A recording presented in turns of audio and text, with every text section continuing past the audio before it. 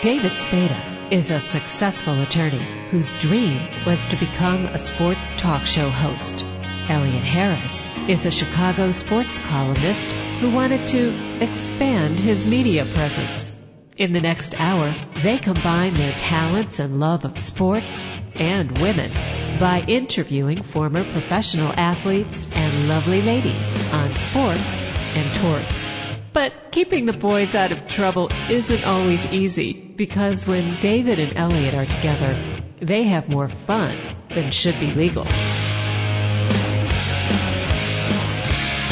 Welcome to another edition of Sports and Torts on TalkZone.com with David Spada and Elliot Harris. I am Elliot Harris, and we have a great show today. A couple of Baseball Hall of Fame pitchers, both distinct. One known for his knuckleball, one known for his mustache. We have Phil Niekro and Rollie Fingers. First up, an interview that David conducted with Rollie Fingers. I see that the Dodgers drafted you originally. How come you didn't end up playing with them? What ended up happening there? Because their farm system was loaded back in the 60s. At the time, it was in 1964, and I had played on an American Legion team, and our team from Upland, California, went all the way back to Little Rock, Arkansas, and won the World Series. And that's where all the scouts saw me. All of a sudden, I was voted the Player of the Year in American Legion, and I led the nation in hitting. So there were a lot of scouts there, and some of the scouts liked me as a pitcher, some of the scouts liked me as a hitter. So that winter after the World Series, the Dodgers and Pittsburgh were interested, and Kansas City was interested, and the Dodgers had offered me a contract of $20,000, and my dad said no. He said, you do not want to sign with the Los Angeles Dodgers, even though I was a big Dodger fan growing up as a kid. He said no because of, at the time they had Koufax and Drysdale. And, they had a great team, and their minor league system consisted of about 20 teams back then. I mean, I would have been buried. So, my dad said no, and about a week and a half later, Art Lilly from Kansas City A's, knocked on the door, and, at that time they were in last place, needed pitching, and my dad said, okay. So I took, the Dodgers offered me $20,000, and, Kansas City offered me $13,000. So, I signed with Kansas City, got my $13,000, gave my dad $3, bought my mom a sewing machine, and I bought a 56 Chevy. And I blew the rest, so it went pretty quick. That's why I went with Kansas City. Did you tell your dad, listen, you cost me $7,000, you shouldn't get anything out of this signing bonus? No, I wasn't going to argue with my dad. He seemed to know what was going on, and he did his research on the Dodger system and saw what Kansas City at the time had like 5 or 6 teams in their minor leagues, and the Dodgers had about 20. So, the Dodgers were absolutely signing just about everybody you could think of, all the top prospects, and Charlie Finley at the same time, he had hired a pretty good scouting system, and he went for pitching. I think he signed like 8 or 9 of the top pitchers in the country at the time. So, a couple of guys got to the big leagues, including myself. Do you still have that 56 or 57 Chevy? Oh no, I wrecked it a couple of times. It's long gone. I wish I had it now, though. It would have been worth some money. It was nice. I see that in the minor leagues that you got hit by a ball. Did that affect you when you went back out pitching? Did you fear that every time a ball got hit back to you, they might hit you? You're a little skeptical, and when I came back, I was out for 2 months, and a funny story, I was at a banquet in Cincinnati, and I was sitting at the dais, and I'm waiting to give a little talk, and the guy comes up to me at the dais, and he says, "Do you remember that curveball you threw at me in Birmingham, Alabama on opening night?" And I said, "Are you Fred Kovner?" And he says, "Yep." And it was Fred Kovner, the guy that hit me in the face with the line drive. And this was about 40 years after the fact, 45 years after the fact. And he said he wanted to come to the banquet. He knew I was going to be there, and he wanted to apologize for hitting me. And I said, "Look, don't worry about it." It taught me a lesson. I got my glove up after that. But, you're a little nervous, and I had to face him my first game back after I got hit. And, it's just something that it didn't really I didn't really think about it that much. I just got real lazy on one pitch and didn't get my glove up, and I got hit. So any young pitchers, always make sure you have your glove up there because it comes back at you pretty quick. You were a starter in the minor leagues. How did you end up being a closer or relief pitcher? I got to the big leagues as a starter. I had a few good starts. I had, 4 or 5 complete games, and threw a couple shutouts. But it just got to the point where I couldn't get out of the third inning. And Dick Williams was our manager in 1971, and he had seen enough, and he farmed me off to the bullpen. And I was more or less a mop-up guy in 1971, about mid-season. And we were having a game in New York, and we were getting beat like 11 to 3, and all of a sudden we're winning 13 to 11 in the 8th inning. And we came back, and I'm the only guy left. He's used the whole pitching staff, and so he's got to use me. And I come in at the Yankee Stadium and pitch 2 shutout innings and get a save. And the next night we'd gone to, I believe, Boston, and I came in and pitched 3 innings in Boston and got a save. And he called me in his office and said, "From now on, you're my closer." And I said, that's fine, great, because I was on my way out of baseball. I was on my way to the minor leagues because I couldn't get you out. I mean, that's how bad it was. It was horrible. So, I kind of found a home down there. I wasn't going to argue with him. I started doing the job, getting guys out, and in game situations, he started going to me, and I saved 17 ball games from about mid-season on in 71. He threw you right in the fire. I mean, 2 of the hardest places to pitch, Yankee Stadium and Fenway Park. Oh, yeah. Well, I figured if I could do it at those 2 ballparks, I could do it just about anywhere. So he kept using me, and I kept doing the job. I didn't get everybody out all the time, but 85-90% of the time I was doing my job. And in 1971 we had a great team. And if I did make a mistake and gave up a run, we usually came back and scored something. So that's how I became a relief pitcher, because I was on my way out of baseball. I owe it all to Dick Williams. That A's team back in the early 70s, they were just loaded, and you had a bunch of characters. What was it like playing for that team? We had a lot of fun. We all came up through the minor leagues. It's not like it is today where, you get a lot of free agency. This is before free agency. And we all played together. I mean, I remembered Reggie Jackson joining us in Modesto, California as a young kid out of ASU. Joe Rudy and Dave Duncan were on that team. Tony La Russa was my second baseman. Then we had other guys that were playing in Burlington, Iowa, Vida Blue and Gene Tennis, and Sal Bando and Rick Monday came up from Birmingham, or from Mobile, Alabama. So we, everybody came up through the minor leagues that were on those World Championship teams, and we played together. And we all hit the big leagues about the same time, right around 1969, 1970, 68. And we played together for a couple of years, and everything started to gel. I mean, we knew what to expect of each other. We were fundamentally strong. We didn't make any mental errors, and we played good. And we had great timely hitting and good defense. I mean, that's what it takes to win. Who was the leader on those teams? Oh, golly. Sal Bando was our captain. He was really into the game. He knew the hitters. There was a lot of times if a hitter came up, I didn't know who he was or, what kind of a hitter he was. Sal Bando always knew. He always said in the meetings, always knew the hitters. And so he was more or less our captain.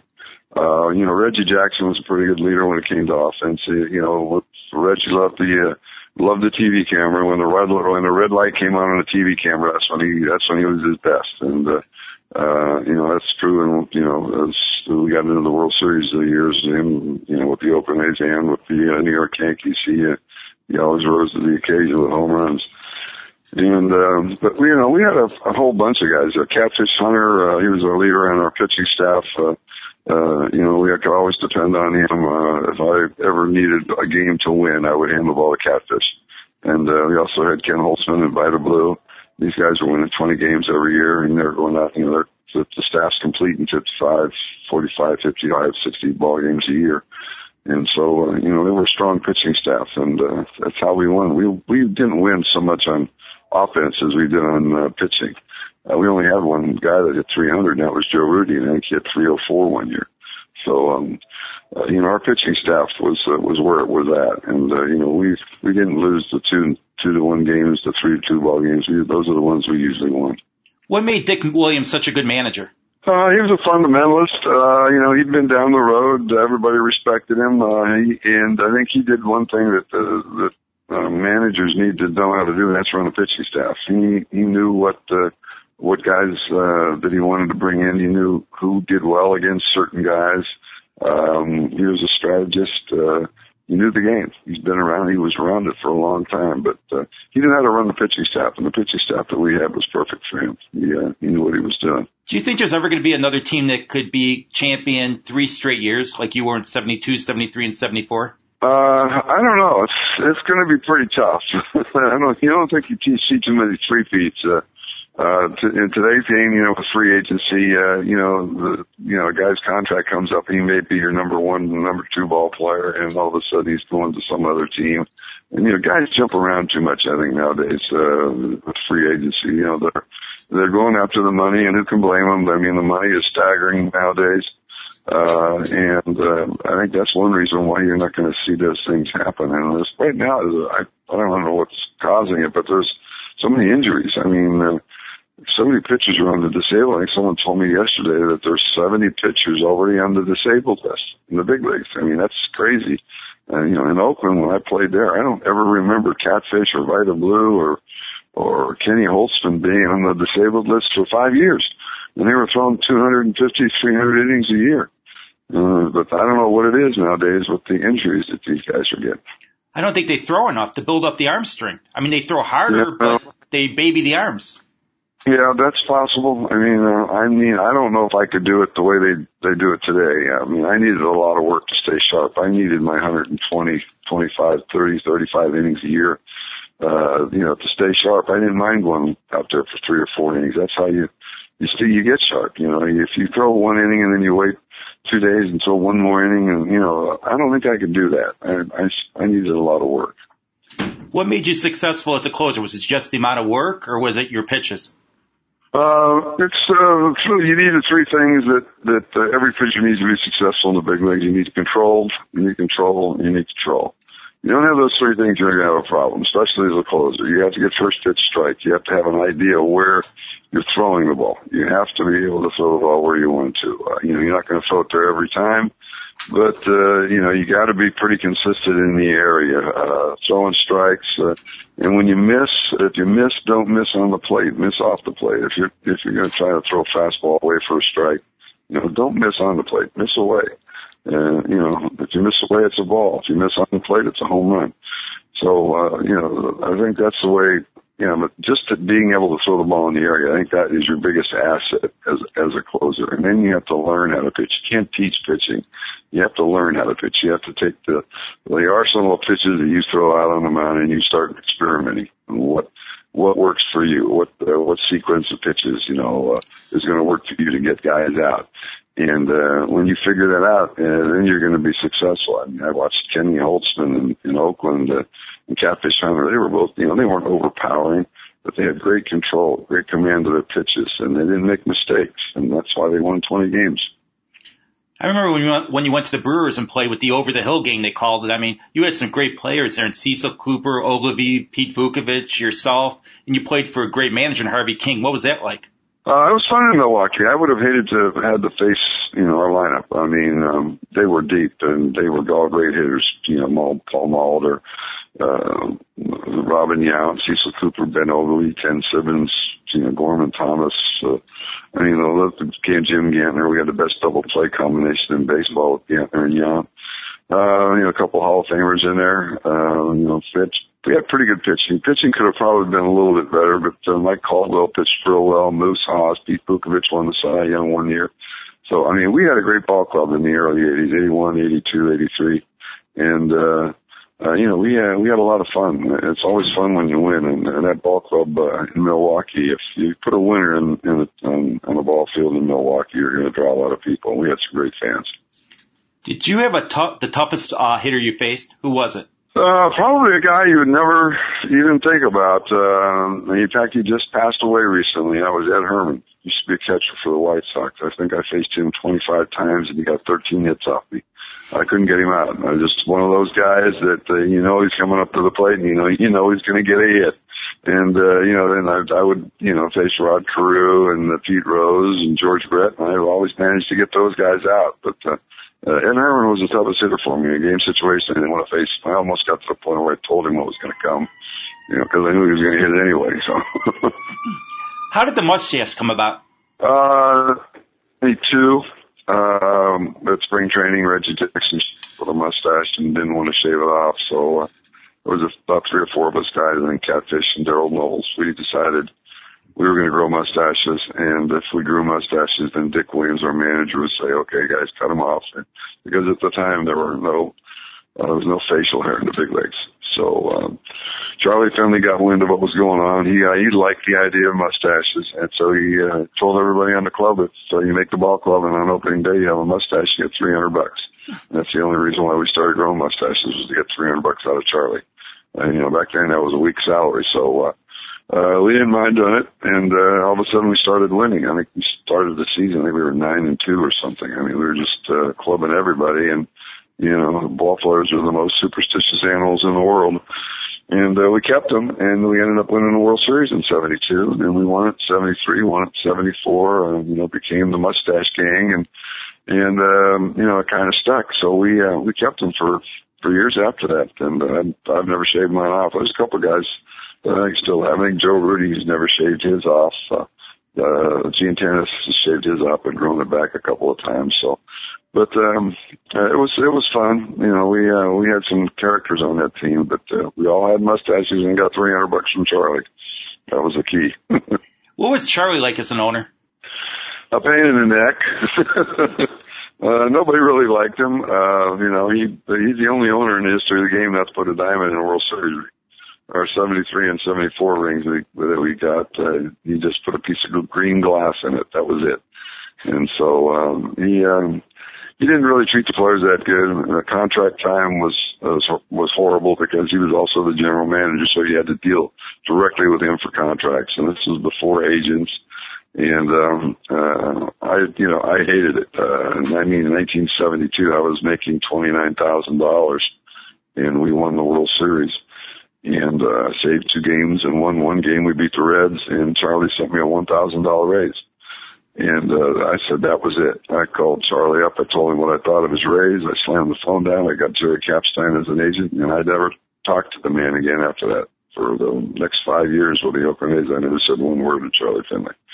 And most of the guys were in the same boat that I was. They hated negotiating with him because he just didn't want to part with his money, no matter how good you were. Did you have a favorite team to play for, or a favorite manager to play for? Dick Williams. He was the guy who kept me in the big leagues. He was the guy who changed my career around. He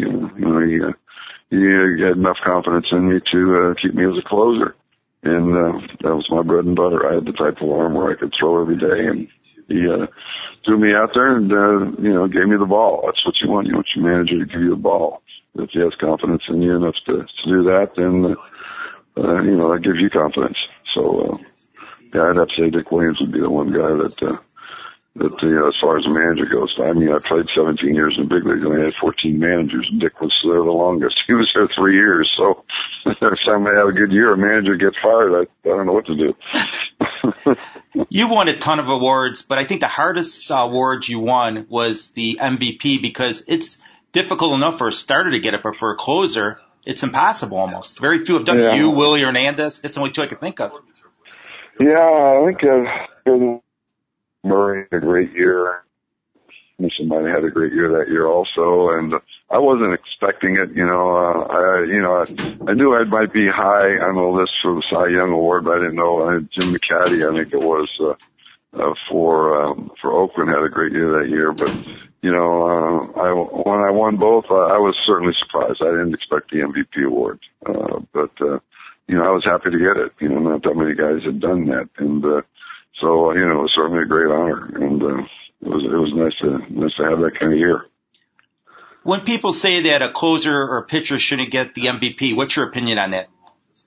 I don't. I think there's been other pitchers that have won MVPs. I think if you have a good enough year, I think if you're the kind of a player that can carry a team for the whole year, if you go out there and you're a starting pitcher and you win 25, 26 ball games and, you have a great ERA, you win the big ball games, you have a lot of complete games, why not? I mean, MVP is an MVP no matter what position you're at. So,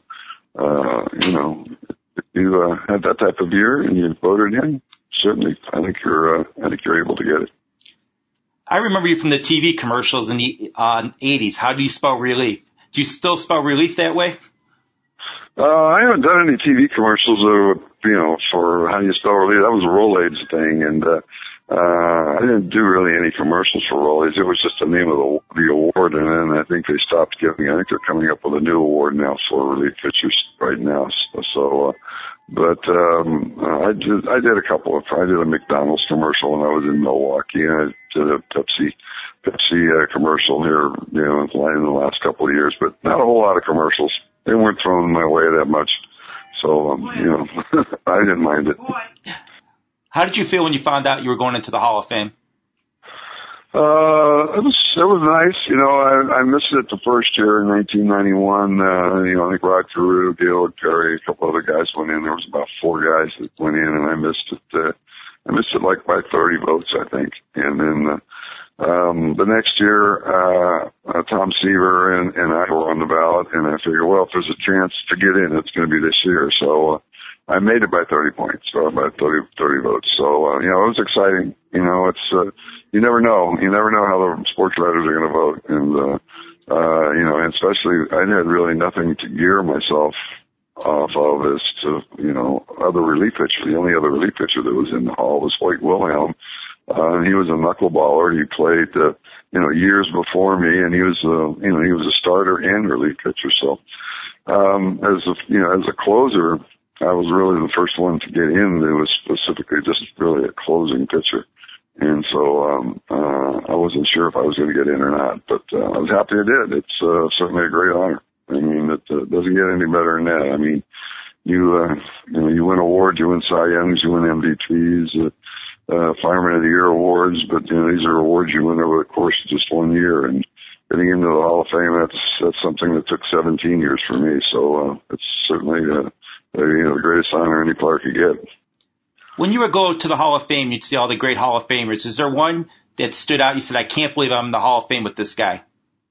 Oh, yeah. Well, I grew up as a kid from Brooklyn. I became a Dodgers fan. I lived about 20 miles from L.A., so I knew all the Dodger players. I knew, Duke Snider, Gil Hodges, from John Maury Wills, Jim Kidd. I knew all of them. I knew their numbers. I was a huge Dodger fan, but my idol, was Sandy Koufax. If, Sandy Koufax was pitching, I was listening. So, and now all of a sudden I'm sitting in Cooperstown, and we're sitting at the same table having dinner. It's kind of crazy, but, we've become good friends now. Hope you enjoyed that interview with Rollie Fingers that David conducted. After this brief break, we'll be back with a man who had a career record of .318 and .274 with the Milwaukee and Atlanta Braves, the Yankees, the Cleveland Indians, and the Toronto Blue Jays, Phil Niekro. You're listening to Sports and Torts on TalkZone.com.